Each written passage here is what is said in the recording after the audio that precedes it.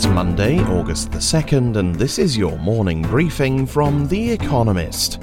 Coming up, Trump's war chest and a hike in Pfizer's prices. First, the world in brief. Donald Trump has $102 million in political cash available, making him the most dominant fundraiser in America's Republican Party. The former president raised more than $56 million via WinRed, an online donations platform, in the first half of the year, more than any other Republican. Some of the donations are shared with the party, but Mr. Trump also raised $21 million for political action committees that he controls directly.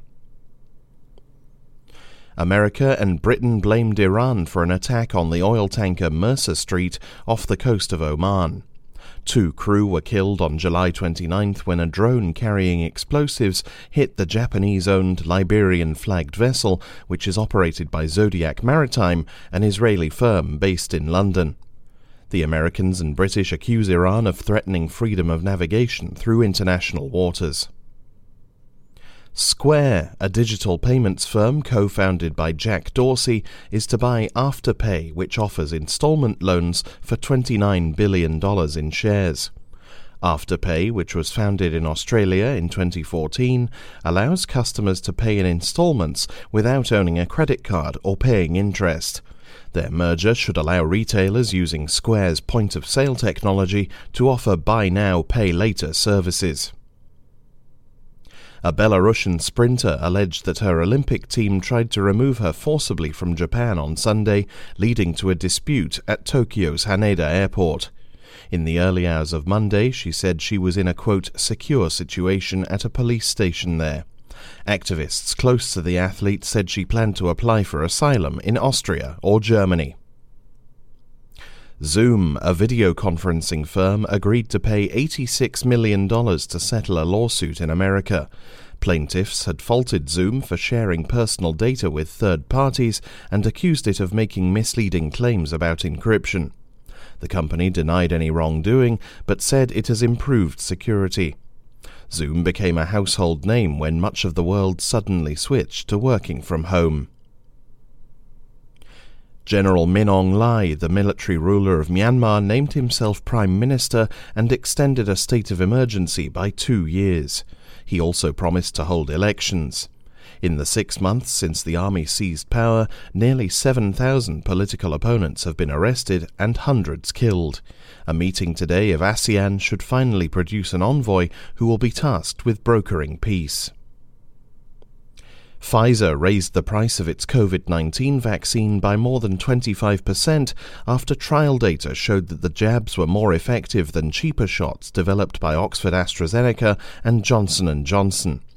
Contracts seen by the Financial Times relating to the European Union's procurement deals showed that the price of a Pfizer dose increased to €19.50, $23.14, from €15.50. And fact of the day, 80, the number of times that the Thames barrier has been closed since 2010. In the first decade after it was built, it was closed just 10 times. And now, here's today's agenda. Who needs the dollars? America blacklists Chinese firms. A number of Chinese companies with connections to the country's army will become off-limits to American investors today. The initiative to block American money from reaching a long list of Chinese firms began during Donald Trump's administration. The Biden administration has kept it going, and last week required further disclosures from every China-based company with an American listing, prompting many asset managers to cleanse their portfolios of the Chinese securities. The list of companies affected by the ban includes military contractors such as Avic, an aerospace group, and North Industries Group, a weapons maker. But more banal outfits such as China Mobile and China Unicom, the country's mobile network operators, have also been banned. The approach may have unintended consequences. Analysts at Huaxi Securities, a Chinese broker, have said that America's attempt to, quote, lock China out of technological advancement has actually spurred a wave of growth at many small military contractors. Take to the skies, restarting international travel. From today, England will allow fully vaccinated visitors from the European Union and America into the country without having to quarantine. Some Brits might not welcome throngs of tourists around Big Ben and Oxford Street during a pandemic, but restarting air travel will help the economy's recovery. And research has shown there is a way to do it safely. One study by the Mayo Clinic, an American healthcare group, suggests there is a 1 in 10,000 chance of a passenger infected with COVID-19 boarding a plane from Britain to America, and a 1 in a million chance of transmission on board with proper testing, mask wearing and other protections in place. Now there is more pressure on America to reciprocate. Governments are lobbying for a reopening. Still, once people are packed up, masked up and through check-in, they might find that the long haul to a boardroom in New York is less fun than they remembered. A region in crisis, COVID-19 in Southeast Asia.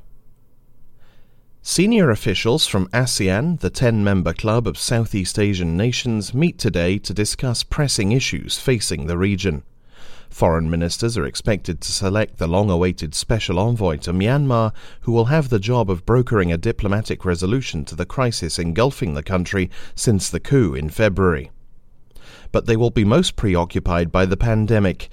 Low vaccination rates and the rapid march through the region of more transmissible variants of COVID-19 mean that almost every country is experiencing its worst wave yet. This month, Indonesia surpassed India as Asia's hotspot. With oxygen supplies dwindling and hospitals overcrowded, some healthcare systems are near collapse. Death rates are soaring. Indonesia, Malaysia and Myanmar were among the 20 countries with the most deaths per million people in the week to July 29th. Myanmar in particular is hoping that it will be able to tap into ASEAN's COVID-19 fund.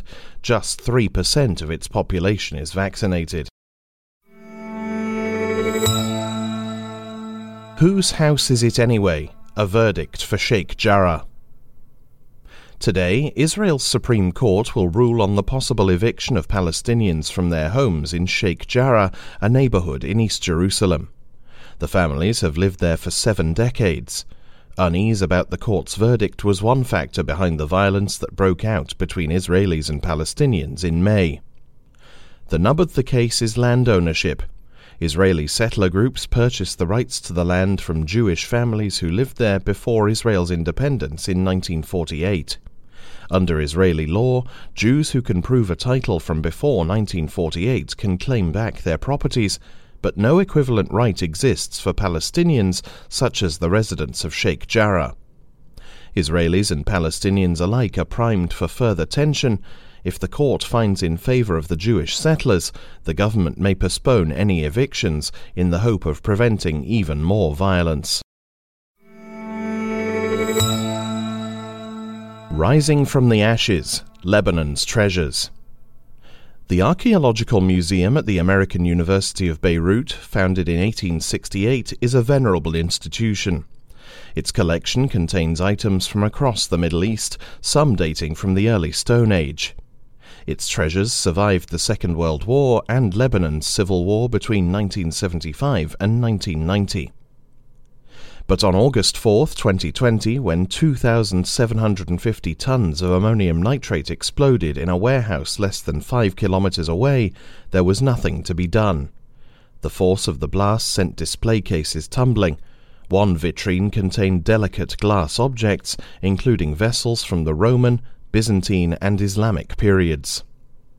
On July 27th, the British Museum in London announced that it would help to restore 8 of those objects. Many were unsalvageable. The work will be painstaking. The shards not only have to be positioned correctly but require tension to return to their original shape, but will at least recuperate some of the country's cultural losses. Summer Quiz, Week 3. Up for another battle with our baristas in a summer quiz? For Week 3, we'll again serve up a daily question. On Thursday, your challenge will be to give all 4 answers and tell us the connecting theme. Email your responses and include mention of your home city and country by 1700 BST on Thursday to editor-espresso@economist.com. We'll pick randomly from those with the right answers and crown one winner per continent on Friday. Monday. What is the name of the first ever female commissioner of the Metropolitan Police? Finally, here's the quote of the day from Alexander Graham Bell, who died on this day in 1922. A man, as a general rule, owes very little to what he is born with. A man is what he makes of himself. That's it from the Economist Morning Briefing, available every weekday and on Saturdays. You can hear interviews and analysis from our journalists, including our current affairs podcast, The Intelligence, by searching for The Economist on your podcast app or asking your smart speaker to play the latest Economist radio podcast. And as a subscriber, you have access to each week's full edition in audio. Just download the Economist app on your mobile device to start listening.